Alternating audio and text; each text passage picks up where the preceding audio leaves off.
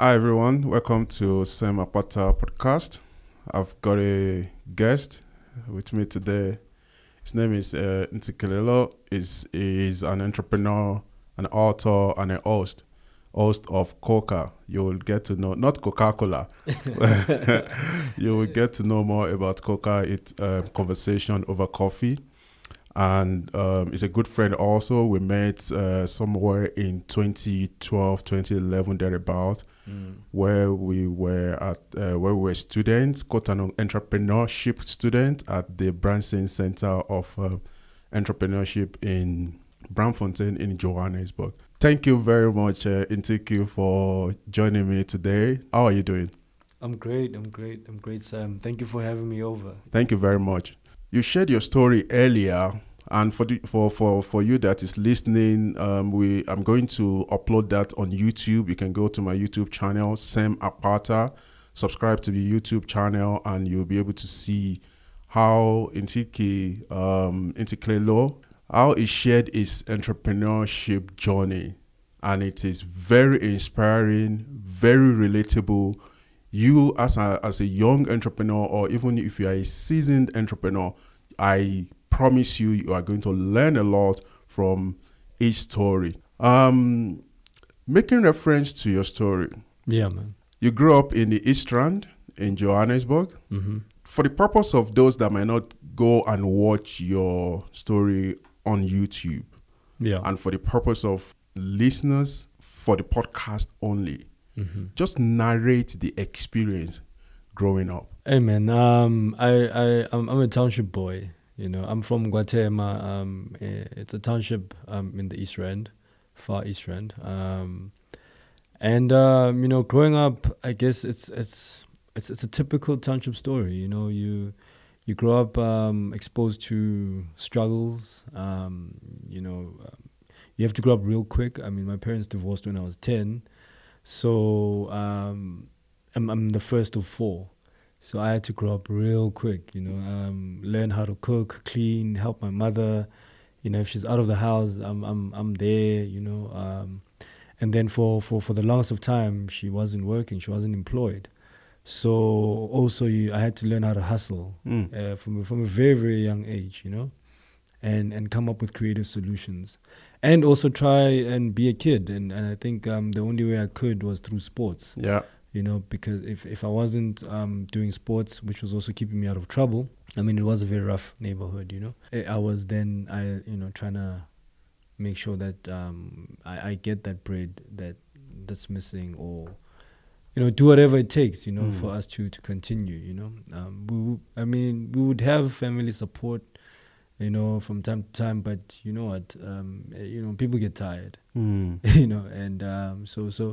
but I see it as a blessing. Okay. I see it as a blessing because then, like I said, you mature quick. Absolutely. I mean, I can relate to that because I'm the firstborn of my family also. Yeah, and, like you said, unfortunately, your parent divorced at that very early age of yours. But you have to grow up very quickly at that very early age. And for me, it's about taking responsibility. As a matter of fact, For sure. I mean, I was beaten for everything. Yeah, man. You're beaten for what the younger siblings do. What they didn't do, they were supposed to do. Yeah, no, for sure. So I had to carry that burden. But, you said that experience of you growing up quickly at that very early age, does that contribute to your entrepreneurship? Oh, yeah, definitely. I mean, because I was always doing something. By the time I got to university, I was a basketball player, so I eventually became the chairperson of the basketball club. Talk about responsibility.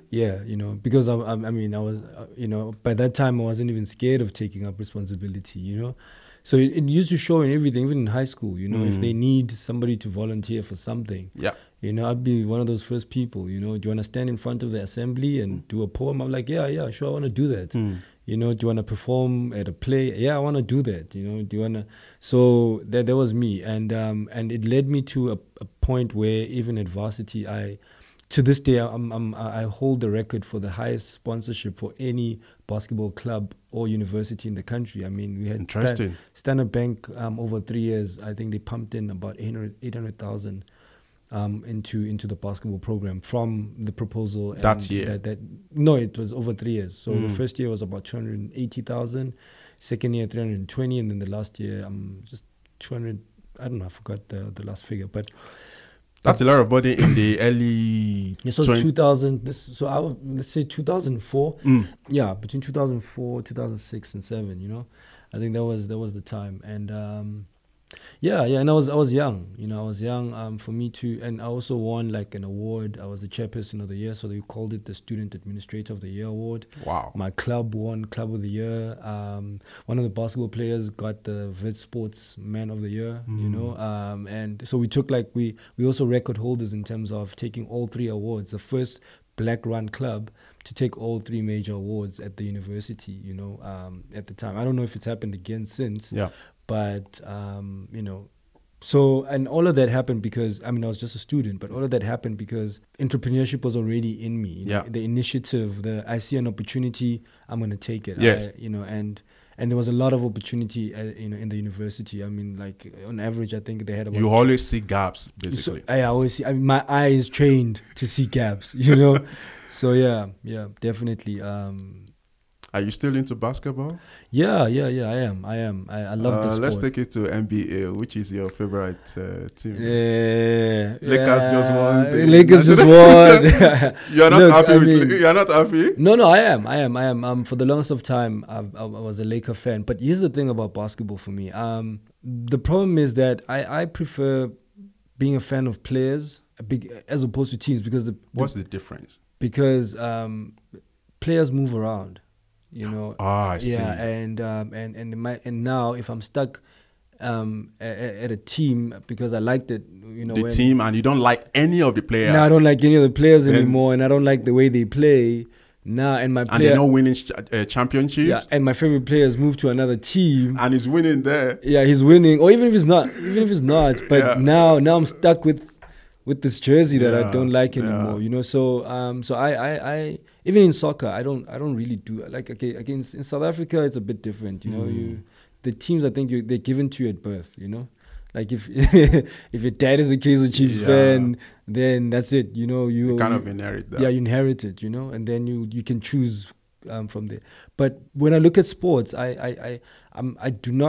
I'm not loyal to teams. I'm loyal to what I like about the sport. I see. So if there's a player that I would model myself around, so let's say for instance, back in my day, it was the Michael Jordans and the Kobe Bryants and the Allen Iversons, you know, then I will be a fan of those teams, you know. But once Jordan moved to Wizards and he was no longer at Chicago Bulls, my loyalty to Chicago Bulls also died. And it moved to Wizards. Because of your love for Michael Jordan. Exactly. You know? Interesting. Yeah. And the reason why we went there is because you mentioned at the university, you know, you were involved in basketball. Now, when you shared your story, again, for the purpose of listeners that might not go to the YouTube channel. In fact, we encourage them to go there. Yeah, I'm encouraging you to go to my YouTube channel, subscribe, and listen to Ntiki's story. Very inspiring once again. You mentioned something happened in your university time. For sure. That you had to drop out. Yeah. Tell us about that experience and what actually led to that. And man, it's a very sad story because that's the reason why I got depressed, you know. Because on one end, here I was doing all these amazing things for the university and running these great programs, and you know, even the sponsor was getting great returns because of the programs that I was running. Because there was a value that I had promised the sponsor, and I exceeded. You know, whatever the expectations were, you know, and they themselves, that's why they kept on pumping money back into the program, you know. Makes sense. And, but on the other hand, I'm like I said, I'm a kid from the township. My teachers were black, you know, I had never dealt with white people. And the first time I deal with white people is at varsity. And now I'm dealing with racism. Geez, now like, how do I do this? Agreements that we had with the university were being broken. Bursaries that I was supposed to be getting, I wasn't getting. Everything that I wanted to execute was just difficult. For instance, we had different clubs at the university. For instance, there's a ski club in South Africa. There's a ski club at Wits University, and but because it's a white club, they would have privileges that we didn't have, and we had more members. They would be having the cocktail bar would open on a Wednesday, and you on a Friday when you want to really do stuff for the kids, yes. You would go through hell, to get approval. I remember this one time we were supposed to go to Mozambique. We had the funds. I had gotten the sponsorship. Yes. And last minute, they wanted to. The director was saying, "No, you guys got to pay for this." And that you have to pay for yourself to go to Mozambique. Yeah, you got to pay a certain amount. And it's like, but that most of the kids on the basketball club are from previously disadvantaged, spaces. And you still want to disadvantage them further. Exactly. And also, didn't I just raise money for this? So that we don't have this conversation, so that, we can have the bags and the sneakers and the accommodation and the transport covered, and we focus on playing basketball, So all those disappointments. Yeah, it was messing with me. It messed with me. It messed with my studies. And literally I walked out of varsity because and I always make a joke that my efforts made the university almost $1 million, but I walked away because I couldn't afford to be at school. And this is something that it's not even it's not a secret. At the time I was trying to get the dean of students involved, the vice chancellors, but you soon learn that the university is like a boys' club. They take care of each other. You are just a student number. But they are the people that run it. So wow. So whether you're gonna be heard or not, it depends on what they want to do. So. And I learned that there's no such thing really as justice or fairness, for people of color, in these institutions, regardless of how good you may have been and what you. At a time where I needed help, at a time where I needed guidance, to say, kid, we see your potential, we see what you can do, we see your hustle spirit. Let us grow you. Let us mentor you into something great. All I was getting was how can we slow this kid down, and how, in fact, let's just kick him out of the system, and because people can do that by strangling you out of the system. Yes. And eventually you walk out, and it's like, we didn't they can turn around and say, but we didn't say he must leave. But at the end, systemic oppression. But it's systemic, you know what I mean? Like I even had a government bursary that was supposed to cover my food and nutritional stuff for gym, know, and I was supposed to get a certain stipend per month. I never saw that even once, you know what I mean? And I'd be on campus trying to hustle, money for food and toiletries, and because I never had money coming from home, In fact, I don't know what an allowance is. I would allow myself to do things. But and I guess that's also part and parcel of why I was very entrepreneurial, because I was like, listen, there's things I can do that can generate. For one of the conversations I had with the director when I submitted the proposal, and I learned a very big lesson there of put everything down on paper. I said to him, listen, there's an opportunity for sponsorship. I'm submitting a proposal, or I've submitted a proposal. I've gotten feedback. It looks like it's being considered. Can I please have an 8% commission for whatever comes in, so that I can cover myself and whatever I need? And the guy said, oh yeah, no, if it comes through, then we'll definitely talk about it. You know? And I was like, okay, cool. But I didn't put it in the proposal though. Oh no. It was a conversation that said, oh, look, I had submitted a proposal. Because I wasn't sure. I was a kid, I wasn't sure. I was just trying to do something for the university. There's an opportunity. I'm trying to do something, And so the money comes through, we have a big signing. It's a beautiful thing. And I'm like, and you're waiting for 8%. yeah, and I'm saying, yo, the money's come through. You know, can I have my 8%? And the guy says, no, it's for the university. You did it for the university, man. So you know you're not gonna get it. I'm like, not even like money to cover my fees or something, you know. And I was like, okay, cool. You know, so that was, and I knew from then on, I had the feeling that this is just gonna be downhill from here, because that was the opening. You know, that was the So you had to drop out at what year?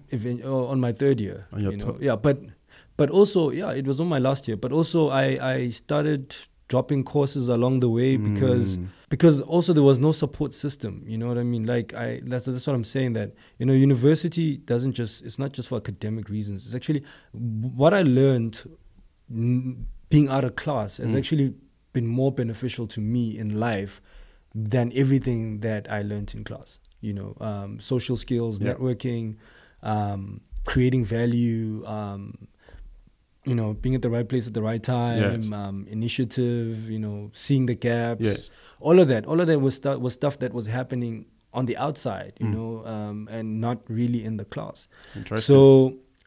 So there was no support system that could say, look, for kids like you who are already life ready, you know, and learning how to be life ready. Because I know universities would prepare you to be work ready. Yes. How do we create help for you? Yes. You know, so that you have somebody that you can talk to. At least give me somebody that I can talk to once a week or once every 2 weeks. You know, to check on me. Yes. You know, kid, you're doing the most. You're doing more than what other kids should be doing. Yes. Are you okay? Yes. You know, are you handling it well? Are you handling it well? You know, what can we do for you? How can we support you? You know, so that we, you know, the university can build stars. You know, but there was no such support system. There was nobody that I could go to and say, listen, I'm stuck. You know what I mean? I'm losing it. Yes. You know, and also the people that I was looking up to, because I mean, growing up, would think just because somebody's older, they'll do the right thing, you know. And now I'm experiencing, and you have to respect their call because you think they know what they're doing. Yes. But now the person that is older, those are the people that are disappointing. Now these are the people that are disappointing me and reminding me in different ways that I'm just a kid from the township, a black kid from the township. So know your space, you know. And it was a culture shock too. It was a culture shock too, to be like, oh, so, you know, this racism thing really is alive. You know, it's really real. You know, so obviously me walking away from university, it was just a matter of, okay, cool, I can't win this anymore. I fought and I can't win in the traditional sense. So let me just go fight outside and you know, and hustle my way. So you went from depression to standing in front of large audience, teaching and helping people, and now at this stage of your life, you are into programs that has to do with minds and reconstruction and reimagining all of that. You know, take us through the journey. You know, how did you deal with the depression? How did you get out of it? And then being empowered to be able to then empower others. Wow, that's a very loaded question. In terms of you know, because I believe what you are going to share and how you deal with it is going to help somebody that is listening to these and might be, you know, probably going to similar situation. For sure. Look, I mean, the first thing that I needed to learn was, because first of all, what I was experiencing was a reflection of what the country was like, and I needed to understand what would drive a person to think that way. So whether they're white, racist, or whether they're black, not confident, or, you know, like what drives people to think the way they do. So there permit me to cut you. Yeah. There's a saying that the university institution is a microcosm of the society. Exactly. Yeah. What you just said now kind of validate that. Yeah. Please continue. Yeah, for sure. So I started, and also why was I feeling the way I was feeling in terms of reacting to what was happening? You know, because I felt powerless. You know, I felt really, really powerless, and it affected every area of my life. I stopped playing basketball I was a first-team basketball player, a starting first-team basketball player. I stopped coming to practice. I lost weight. I started smoking weed. You know, just you can just, it was a downhill. It was Yeah. because I just didn't know. I didn't know what was going on, and I had nobody to help me. I had nobody to say, yo, look, things are really going bad. Things are going bad. And got into a bad relationship, a terrible relationship. It was, you know when you're in a negative vibration, Yeah. you just attract more of it, you know. And I didn't even know that at the time. I didn't even understand what that meant, you know.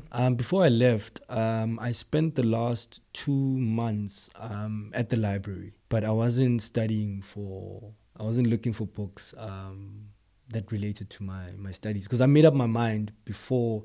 I didn't just walk out like a day, you know, later. No, I made up my mind that I'm tired of fighting. I'm tired of, you know, I'm gonna leave the varsity and I'm gonna go outside, but I have to go equipped. What am I going to need, or what might I need Outside of this institution, you know? So then that's when I started, you know, looking at books that had to do with the mind. You know, so I downloaded books on, you know, on the mind, on reconditioning, on alternative thought, on wealth thinking, wealth consciousness, because I also saw that money was an issue, so I needed to sort out my relationship with money. And I found books that spoke to money, not in technical terms, but in actually consciousness terms.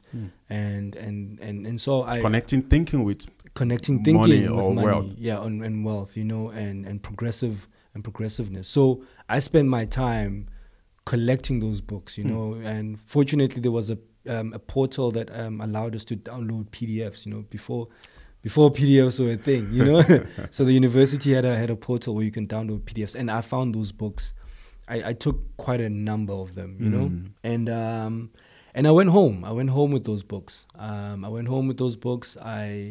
I started reading those books, and also I you know, for the first time in those books, I kind of saw a solution to my depression. You know, I kind of felt that it's there. You know, the solution is there. I don't know, because I could identify that depression was emotional and psychological.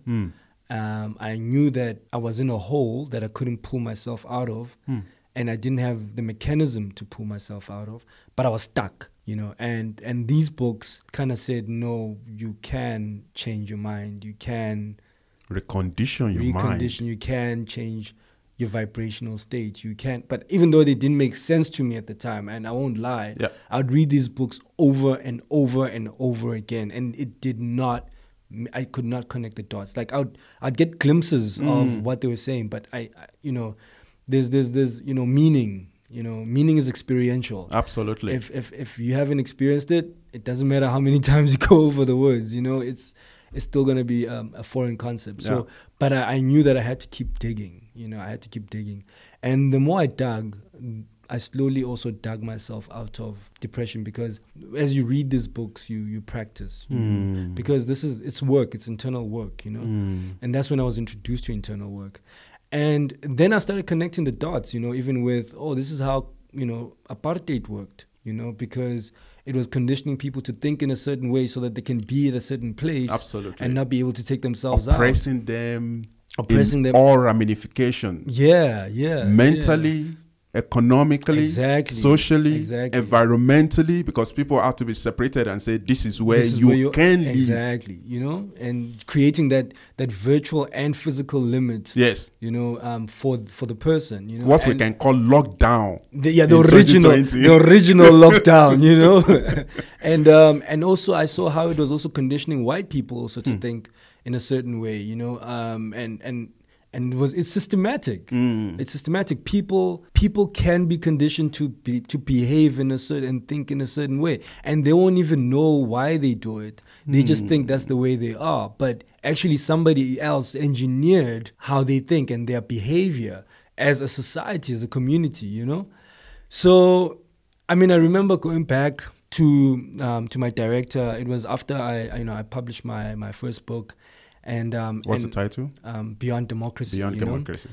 Which speaks to the residual effects of apartheid, which speaks to the racism that I experienced from Yes. him, you know. But I went there, and because I already knew now how the mind works, and I kind of figured out how he thought.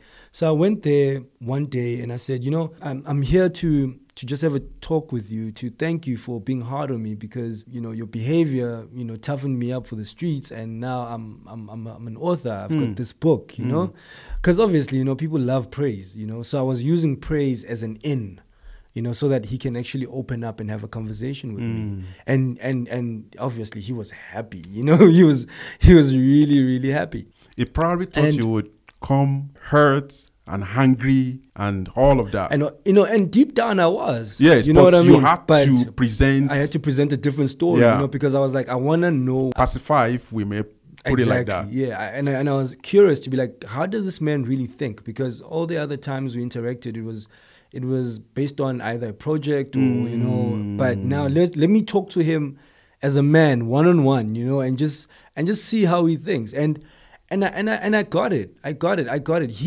He doesn't even know he's racist. You know what I mean? He doesn't even understand that he's racist. You know, like This is a grown man, you know, white man. grown white man who doesn't even understand that he's racist. He just thinks that It's normal. it's normal. You know, he relates stories of, you know, they came from a wartime, and, you know, this is what young lads needed to do. And, you know, and in his experience, this is what this is how black people behave. And if you know, this is the way you treat black people, so that they can get out of that mentality. And so already he was preconditioned in ways that, you know, that were discriminatory, but he thought, in his mind, Yeah. this is how the world works, you know, and he was right in everything that he did. He was right, because, you know, you gotta be tough on these young men. You gotta be tough on these black kids, because they're taking advantage of things. They're messing up. You know, so for him it was a tough love, but also that was segmented in a way, because it's like these kids don't know how to work in our institutions. These kids, we just allowed them into our institutions, so therefore we need to contain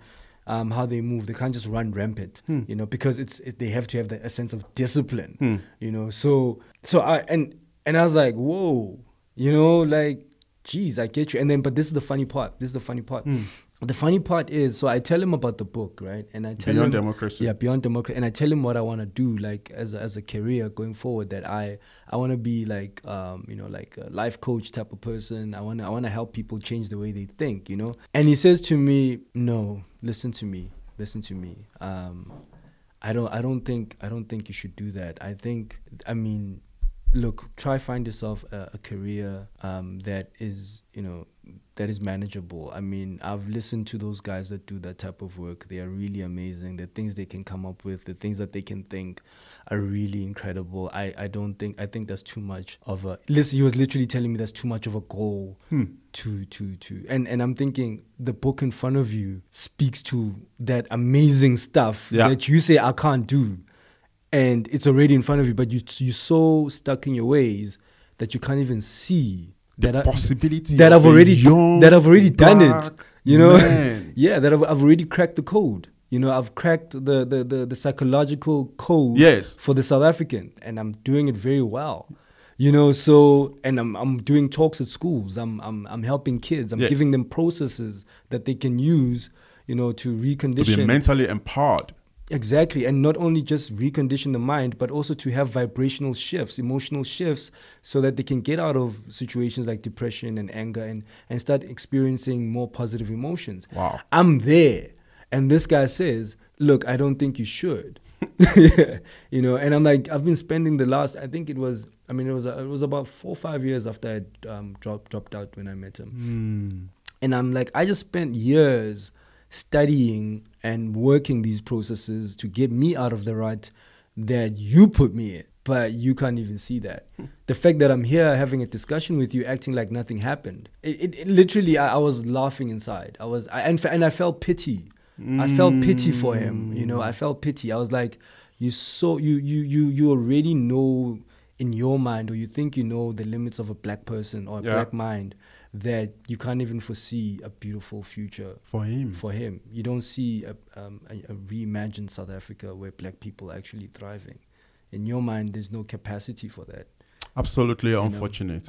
In fact, before I dropped out, one of the reasons why I dropped out, I went up to him and I said, listen, I'm struggling. I need to pay fees. And I need you guys to make me a plan. I mean, come on. Yes. And he said to me, nah, if you're struggling to pay fees, go get a job. Wow. And I said, okay, cool. Wow.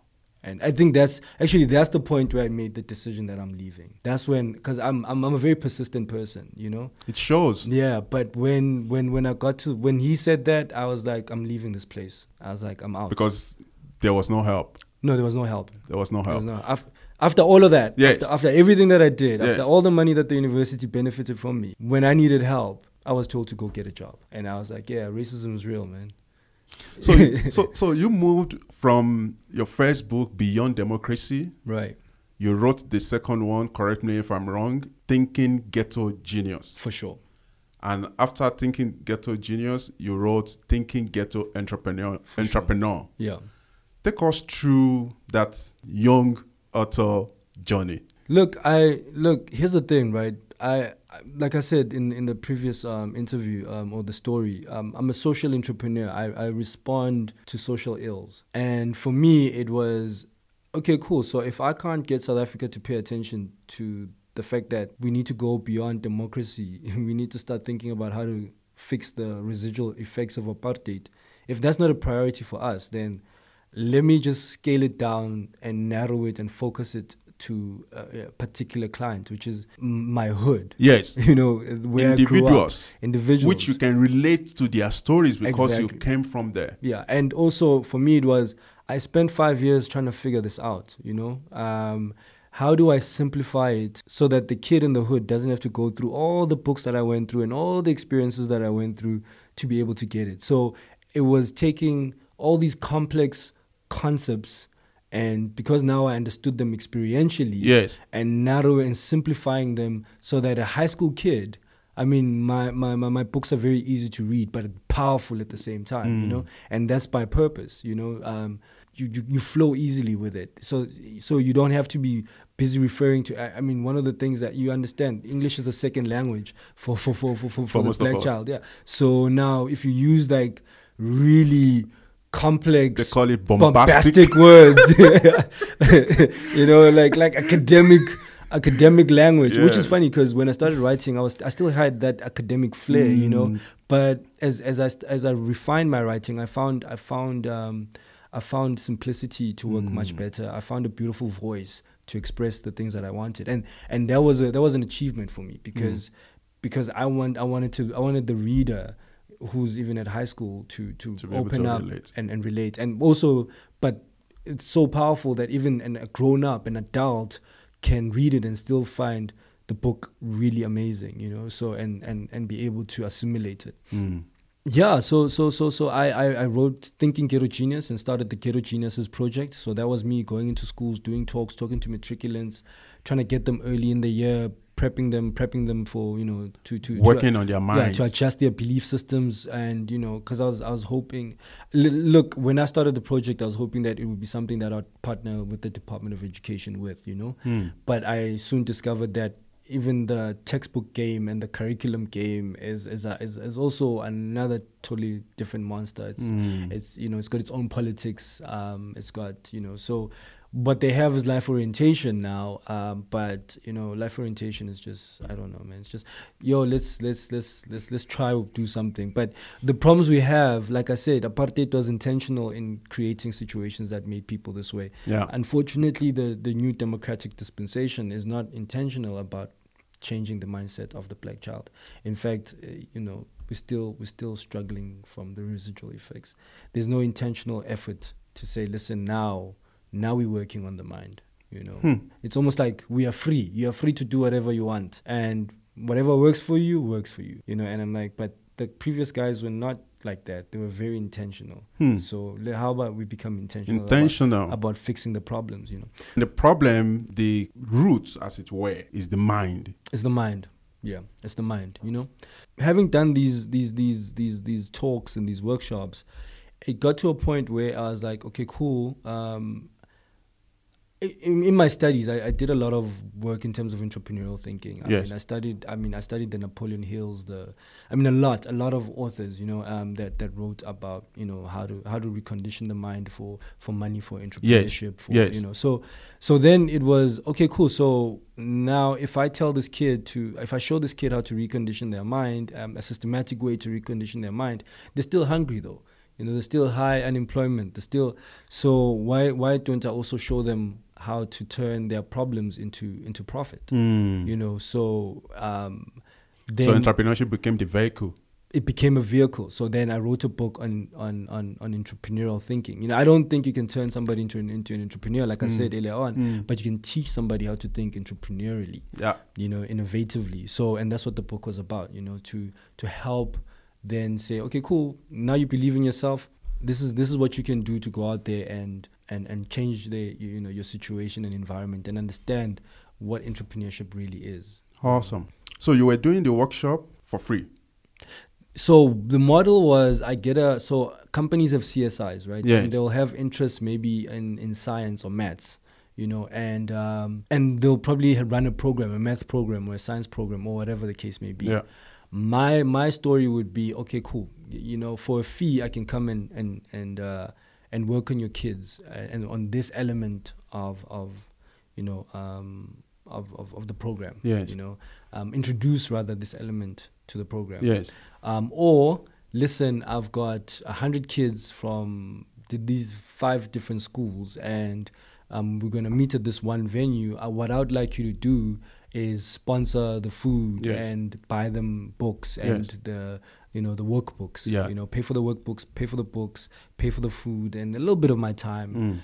So that was the model, but it wasn't. In some cases it was received, but in a lot of cases it wasn't. And I soon realized that it's corporates at the time, and I still think corporate. The funny thing about corporates is that they love making money out of black people in the township, but they don't really want to associate themselves with it. So if you've got a product that is titled Thinking Ghetto Genius, that ghetto is something that they don't want to put their hands on. It's like they're not going to say it, but they don't show in how they react, they'll show in how they react and the lack of support, because it's only once they read the book when they're like, oh my God, the content is amazing, but if they don't read the book and they just see the word ghetto, then it's like, I'm sure there's other projects, there's nicer projects that we can invest in, So I learned that, and also social entrepreneurship. I remember a friend of mine, and I was like, listen, I'm running this project, I'm raising funds so that I could affect more kids, and the book is a vehicle. And he was like, and so the money for the book, I'm like, no, but I'm also a publisher. So the publisher has to get paid for the book. Yes. And he had a problem with the fact that I'm going to get paid. He's like, but no, that doesn't sound right. I'm like, but which part doesn't sound right? This is your body of work. It's my body of work. You are supposed to be paid for it. Exactly, but he had a problem with that. And I remember having this conversation, and he was like, and I was like, yo, man, listen, you at CSI there, let's do this. And he was like, no, I'm not gonna do that. And I was like, wow. So I can't be entrepreneurial and giving at the same time. I'm like, and I'm like, then you don't, in my mind, I was like, then you don't understand social entrepreneurship. Absolutely, it was very foreign. Yeah, because the entrepreneurial part of social entrepreneurship is real. Yeah. It's real. You have to make money out of what you're doing. Otherwise, how do you carry on doing the good work? Exactly. So people still hold views that when you're giving back, it must be CSI. Yeah, CSI. You take that money, you leave it all there, But or you buy shoes, but they're forgetting that somebody's getting paid for those shoes. Absolutely. If you're delivering food, somebody's getting paid for those groceries. So why can't I, as a publisher, get paid for the material that the empowering material that I'm going to leave with the kids, But anyway, that's just. It's just some of the things that you deal with, and that's why you find different models of, and also that's also one of the things that made me create products for corporates. Then it was like, okay, cool, because corporates is pretty clear. You've got a people problem, come hire me. Let me come. Assist let me work on your people, because it's easy. If you don't work on your people, it's going to affect your bottom line. Absolutely. You know, so. Absolutely. So you said this statement, entrepreneurs are very important in terrible economic conditions. Oh, for sure. Explain what that means. That's when, in fact, that's when entrepreneurs are born. You know what I mean? When the economic conditions are at their worst. That's when, because the employees get fired. They lose their jobs, and then they get into depression, and then they wallow in, you know, most of the time they get into drinking habits or whatever. You know, they go through what I went through when I left school. And but the hunger makes you think. That starvation, you know, you start thinking, wait a minute, I can't keep going. There's no jobs, so what am I gonna do? You know. So so that's normally when people start the journey of entrepreneurship. But then the entrepreneurs themselves, the ones that have been in it, that's when they start finding opportunity, because they are used to difficult economic conditions. They're used to working without capital. They're used to working with limited resources. So if the economic conditions are saying we have limited resources, they're like, well, welcome to my world. And also it's a matter of, okay, so here's an opportunity for me to come up with different models and different things, because the old ways are not working. It's a new normal. So how do I then take advantage of the new normal so that I can start generating cash? You know? Absolutely. So and in that way they create new ecosystems, they create new products, they create, you know, and then a new thriving way of living. You know, and yeah. So right now, the president said entrepreneurship is the only solution to. It has to be the only solution, especially creating a lot of small businesses. You would know that big businesses are automating. You know, they are now integrating a lot of digital technology. You know, to be able to automate their processes and all of that. And the negative impact of that, you know, is that people are going to be laid off, and it's happening already. You know. One of the big banks last year, you know, I think they laid off 1,000 or 2,000. Closing branches down. You know. Yeah. So, again, the big corporates can't hire enough. Yeah. So, the small businesses are those ones that have the capacity, you know, to be able to hire people. Yeah. And also with the help of technology coming into the market. Yeah. But you said, so let's go to your book. Right.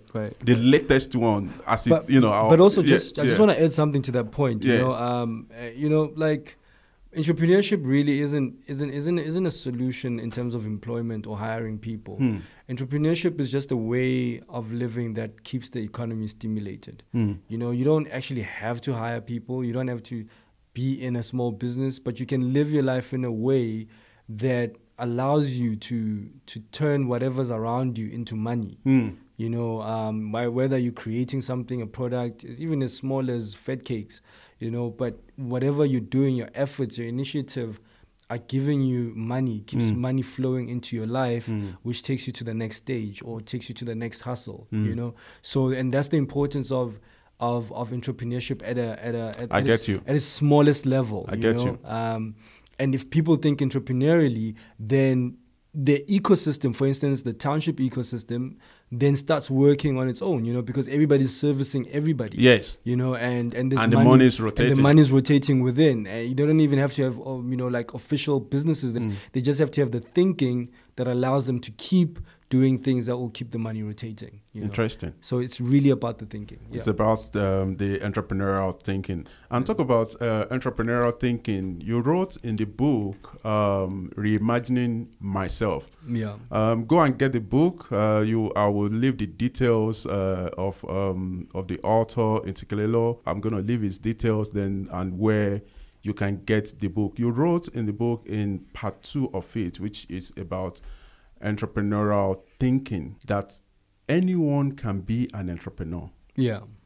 How true is that? Look, it's simple, my man. I start with that quote, I think, therefore I am. You know, I think I'm an entrepreneur, therefore I am an entrepreneur. Here's the thing, right? Whatever people tell themselves that they can or cannot do is what happens. They can and cannot do it. Yeah, you know, that's... If you say you can, I can. Then you do it. You know what I mean? If you say you can't, you can't. Then you can't, you know? So, you know, you have to think... So anyone can be an entrepreneur. And really, what is entrepreneurship? Entrepreneurship is providing value either in terms of a good or a service in return for money. Yeah. You know, for currency, you know, or for another service. Yeah, or for another service, you know, that might benefit you, because entrepreneurship is also about exchange of services. You know, if I'm a, you know, if I need to publish a book, Yeah. and I need an editor and I can't afford an editor, I could offer an editor other services that, you know, in return for that service, I still get what I want, you know, and that is entrepreneurial thinking, you know, as opposed to just using money as a currency only. The barter system never died. You know, you just need to know how to use it, you know. So, I mean, for instance, when we talk about sponsorships is just saying to people, listen, I will barter this value of, you know, my brand, you know, so, you know, for maybe, let's say, airtime on the radio, you know, or whatever the case may be, you know. A lot of, they will put a rand value to it, but no money actually exchanged hands. True. So you'll get 200,000 worth of airtime, but all you did was exchange value, you know. So it's understanding that entrepreneurship is the art of creating and exchanging value. For some form of currency, whether it's money or another, or service, or whatever other, you know, form of currency. Thank you very much. And that is very interesting. One of the things that I also picked up in the book is, which is very, and it's going to connect to what you just finished saying right now, that you advise in the book that the following are the areas I would recommend spending your time on when growing your business. Yeah. And not just when growing your business, when starting also, because the context that you wrote it talk about starting. Yeah. Okay. And these are the key points or the subheadings. You wrote, spend your time on research, spend time on personal development, and last but not the least, spend time on selling. Yeah. Why not spend time on funding or looking for funding? Why was that not?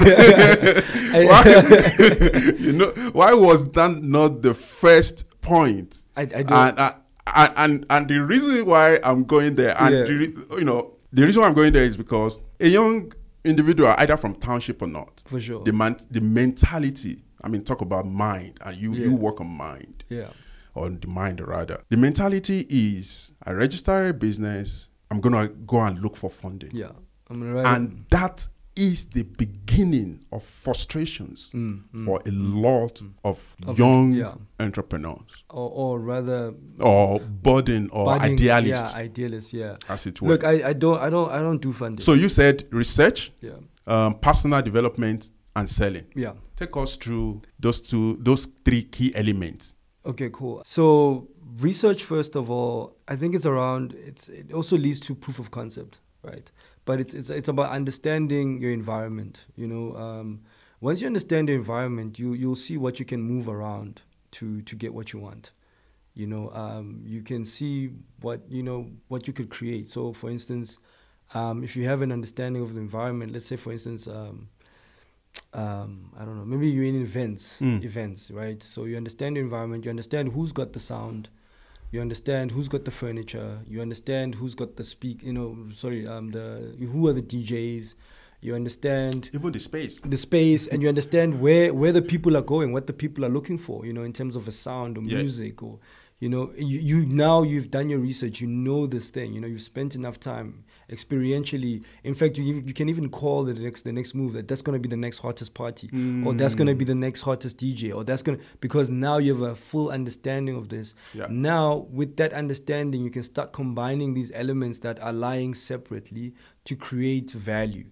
And you can bring all these people as shareholders in this thing. So you don't have money, you don't have sound, you don't have a venue, you don't have DJs, you don't have all of this, but now you understand how they all think and work, and now you know how to pair them. Yes. So now you can easily say, sound guy, I'm partnering with this DJ, and I'm partnering with this venue, and I'm partnering. So your research is connecting value. It's connecting the value now and the dots, and now you have the event, and the people are coming because you've got all the right things at the right place at the right time. And you didn't have the money, but you had the resources coming, the knowledge through research, and you are able to connect the value. Exactly. And if you had used, I don't have money, then you're gonna stay. You're gonna stay not having money. You know, you're gonna stay not having funding. You know, this is interesting. It's mind blowing. it's just the truth. It's entrepreneurship, you know. It's what it's supposed to be, you know. And personal development speaks to people then, because now, if you want people to buy into your idea, you want people to buy into your idea, right? You want people to help you out, to help you execute this idea. They're gonna have a look at your character. You know, they're gonna be like, okay, this guy, you know, he's not bringing money, but can I trust this guy? Can I go into business with this guy? And if you are shaky, if you cheat people, if you have a bad reputation, you know, you're not gonna get the buy-in. The guy's not gonna give you the speakers. The DJ is not gonna show up to your event. You know what I mean? Like it's not gonna work out, because you as a person, the energy that you carry, the character that you have, is not gonna allow the dots to connect.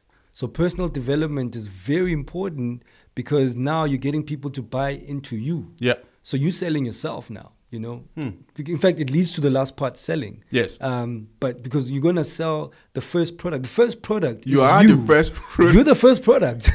You know, and if this product is not refined, if this product doesn't go through a self-development process, then people are going to look at you funny when you walk in, and people can feel vibes, you know. They can feel that this one is not trustworthy, you know, or there's no confidence here. We can't trust him with our resources or money or whatever, you know. Like, whoa, let's slow down, you know, guy, go work on yourself. You know? I can relate to that. And even works in relationships, you know what I mean? Like that girl that you really love, that is really like, that has worked on herself, and she's a high quality woman. She's not looking at you for your money. She wants to see, are you the type of guy that can handle this and handle himself? She's looking for content, she's character. She's looking for character, you know. So you know, money and women, business and women are very similar in that sense. You know, you want high quality stuff, you need to work on yourself. You need to be a high quality person. You want to play in the big stakes, the big dogs. And I'm not talking about big stakes in terms of like tenderpreneurship, because that's... We're not going to go there. No. We're not going to go there. No, actually, I feel that tenderpreneurship is just... it steals away from entrepreneurship. It's a thief. It's a thief, because all you got to do is put on paper all the right things, and you get the deal. Don't let us go there. Yeah, so... And I'm like, but come on, man. Really? So and also, so you're connecting energy and all of that, and then you know, and it's written in your book also, the law of attraction. But before we jump, before we jump to that, I wanna talk about now the selling part. Yes, you know, because entrepreneurship at the end of the day is about selling. You know, I know a lot of people love marketing. Marketing is just being lazy. You know, I mean, marketing happens automatically when you sell, but at the end of the day, you need to make money. You know, you need to close a sale. You have to convert. You have to convert. You know, you have to convert. Now, you've done your personal development. You are confident. You are confident in approaching people. Now, you need to make sure that you practice consistently the habit of giving your value for money. You know. And even, you know, and sometimes it might mean that you might give your value for free so that it can lead to a sale, you know, but you must always be doing something to sell. And selling is really not selling. I think, you know, these selling textbooks have really overcomplicated it. You know, selling is just making sure that the person that needs what you want knows that they need it, first of all, because sometimes they don't know that they need it. So it's just making them realize that, listen, you know, this could do well for you, and I think it's worth your money. And you know, and also just letting them know that even if you can't take it now, you can come back later and take it. You know, so in essence, it's creating the need for them so that they, you know, but you know that the need was there, they just didn't realize it. You know, so it's just showing them that this is the need and it's worth this amount of money. So selling is important. You know, get out of the house. Yes. Go talk to somebody. You know, go try. You know, don't worry about the nose. It's not about... Steve Blank, sorry for cutting in. Steve Blank is a great facilitator of business model canvas. Okay. And the way he will put it, what he just said, is like, get out of the building and go and validate your business model. Exactly. You know, you said there are 1,000 people out there that can buy this product. go out Go there find out. and find Yeah, them go and find it. validate Yeah, it. and get feedback. Yes. And get feedback, because I mean, for me, I mean, I've been doing this writing and publishing thing for 10 years now. So my product now gets great feedback, but that wasn't the same with the first book. But for that to happen, I had to take the first book out. Yes. And then they had to tell me, brah, listen, this book needs a lot of help, and then take it back and then take out the next book, or fix that book and put it back out there. No, this book is not worthy of the market. Okay, cool, take that back. The third book, oh yeah, no, this book is good. Actually, it's better. It's way better than everything you've done. Okay, cool, now I'm in the game. Okay, now I can start, so. But that's where some so-called entrepreneur give up. Yeah. But they take something to the market and people give them feedback, or people don't like it for whatsoever reasons. And, instead of the entrepreneur taking in the feedback and working on the product and refining it and making it better and all of that, that's where some give up. That's because they haven't done the step 2 part, the personal Which is personal development. Exactly. It's you know what I mean? It's connecting, So without the personal development, you're not grounded. So you can't take a no comfortably. Oh no. You know what I mean? Like, so it's feedback. There's nothing wrong. Okay, somebody gave you honest feedback, thank them.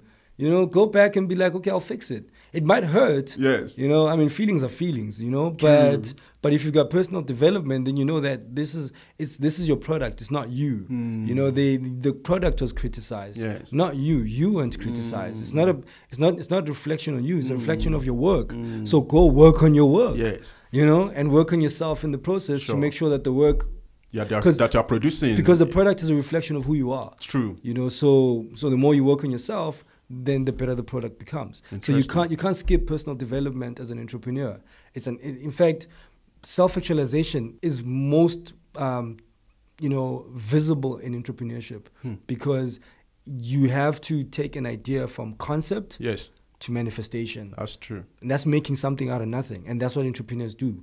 We think it in our minds and then we deliver it into people's hands as a solution to their problems, or value. Wow. As we round off, I would like us to touch on something that is very critical, and I believe it's going to speak to some of the things we've touched on, which is repetitive exposure. For sure.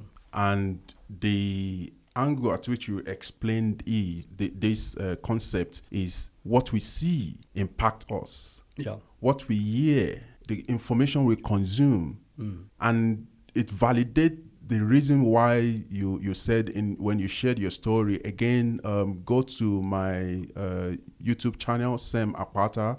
Search for Sam Akpata on YouTube and subscribe to my channel and watch Ntiki's story, My Entrepreneurship Journey.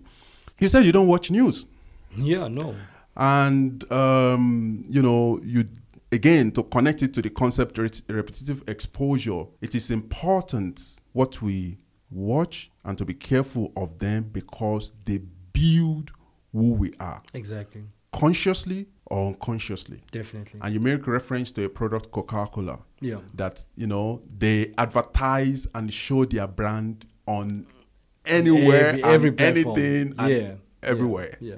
So to the point where you think you love Coca-Cola, but did you really have a choice? Because that's all. Yeah, that's all you ever see. You know what I mean? You don't have like. And you know what? I'm not sure if it's common here in South Africa, but in Nigeria where I grew up, when you send a kid to go and buy we call it soft drink. It's called cold drink here. Yeah.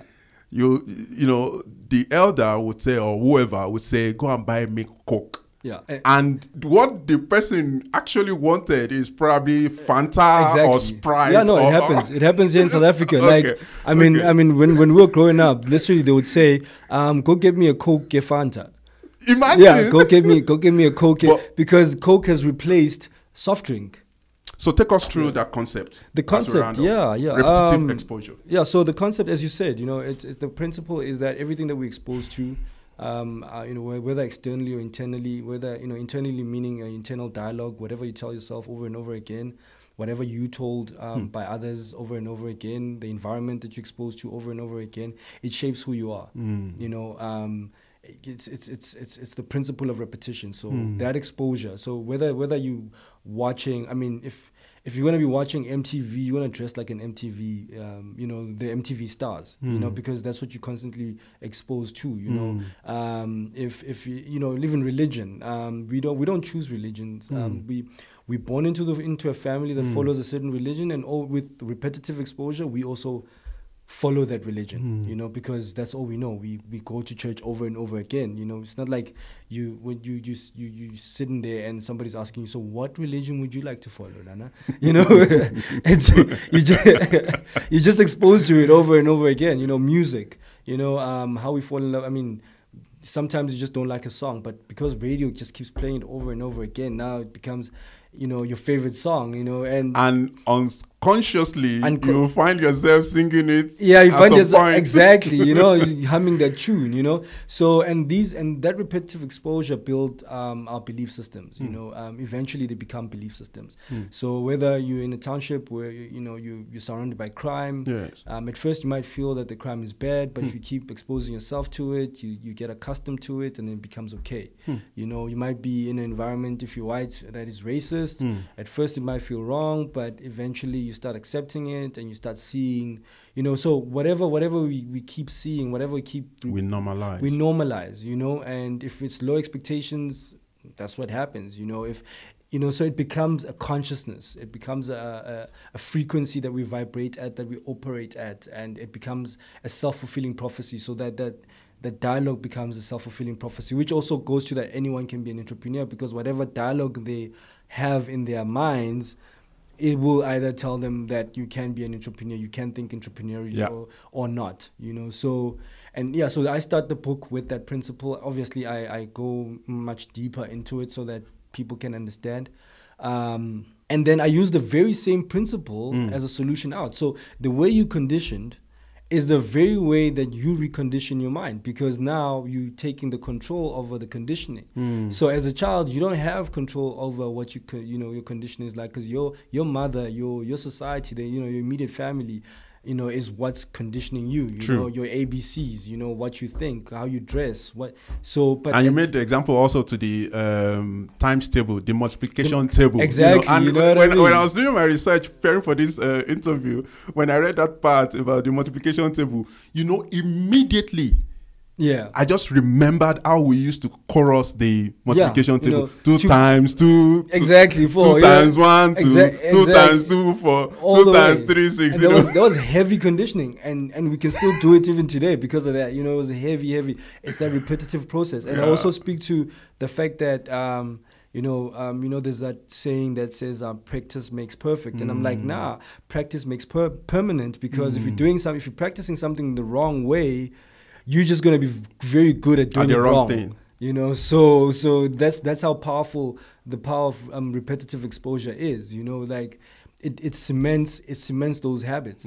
So now you can start new habits. You can start creating new habits, new ways of thinking, new ways of vibrating, and then repetitively get used to them until they become your new vibrational set point. And then now that's what we call transformation, because that means now you are a new person. You're no longer vibrating as that other person, you're no longer thinking as that other person, you're no longer doing things as that other person. You've actually, in fact, you can't even attract the very same thoughts that the other person that you were you start repelling those. You start repelling those, and you start attracting new things that you have decided that you want. So powerful. And that becomes the process of personal transformation.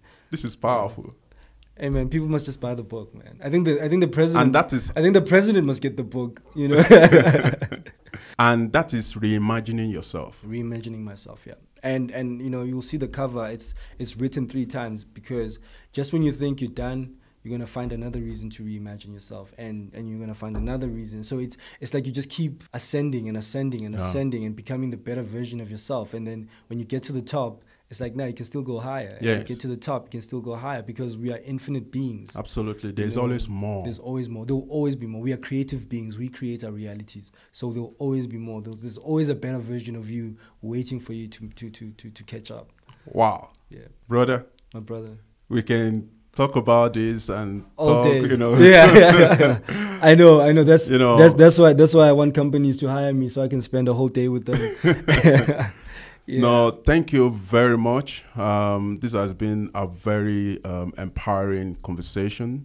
Thank you. And I believe and I confidently know that the listeners also are going to derive value from this conversation. Thank you very much for coming. And before you go, where can people find you and also, your book? Yeah, so I'm available on all social media. Okay, the major ones. I'm not on TikTok. So I'm on Instagram as _Yomzi. But just Google my name. I think it'll also show, if you Google Ntsikelelo Mzibomvu, it'll show you I'm on Facebook. I've got a page on Facebook. I've got a personal page, but I've also got a business page by the same name, Ntsikelelo Mzibomvu. I'm on Twitter, Ntsikelelo_Mz. And I said, And then in terms of getting the book, you can message me on any of those platforms. I post the book. The book is 200 Rand. But for post office, fast services, counter to counter, you add a 50 Rand there. But for door to door, you add 100 Rand, so it's 300 Rand for that service. Okay. Right. And the nice thing about buying from me is that I get to sign the copy for you. Interesting. So which you'd never get that from a bookstore. So that's true. So that's So definitely, the books keep me going. So I appreciate the support, but also it's a powerful book. So nobody's losing anything. So it's a win-win of created value. No, that definitely. One thing that we didn't touch on because of time, which we can quickly do so, is the relevance of this book, considering what we've gone through in 2020. Definitely. Because the coronavirus outbreak did not just affect people in their health, but also because of the lockdown measures. For that long period of time, it affected people also mentally and psychologically. So this book is definitely going to help a lot of people that might be dealing with such post-COVID. And you mentioned to me off this conversation that people are already giving you feedback. People that are reading this book at this time, they're already giving you feedback, and some even think you're a prophet. Actually, I mean, look, the guy said, listen, this book is prophetic. Like, it's almost like you knew that there was going to be a time like this, and I understand where he's coming from, but in my view, it's like, we have had to deal with this for the longest of time, and like I said, I mean, I've been talking about this forever, and it's only now that people have been hard hit enough to listen, or people have had an opportunity to stop and listen and focus on themselves, and think and reflect, and now they're like, whoa, actually maybe what that guy has been saying, maybe that guy has got something to say, So definitely it's a book for the times. It's a book that applies to everybody in South Africa. It's not just a black person's book or whatever. No, even white people can benefit from this. And because it's about helping ourselves. If we're gonna really reimagine a better South Africa, in fact, I think we spoke about this earlier, that the funny thing about people trying to change the country, or the government saying that we're doing things to change the country, is like, it's almost like the country is this concept, is this this thing that they do, but actually the country is the people. It's the people. It's the individuals that make up the country. Absolutely. So if the people are not changing, if we're not investing in the people, then what country? What we call a country is not going to change. Yeah, what are you changing? That's true. You can't change systems and leave the people, because people make up the systems. That's true. So don't let us start another conversation. For sure, I got a lot to say. Thank you so much. Definitely, we'll book another time so that we can go into some other things that we couldn't. Congratulations on your new format of Coca. Of Coca, yes, definitely. So, thank you very much for coming once again, and all the best for the rest of 2020. I appreciate it, my brother. Thank you for having me over, man. I love you. All love, man. Thank you. Thank you so much. Thank you. Thank you very much for listening to the podcast. My name is Sam Apata. Please subscribe, share the content with others so that you can help them. There's a lot of concept that was discussed, and thank you.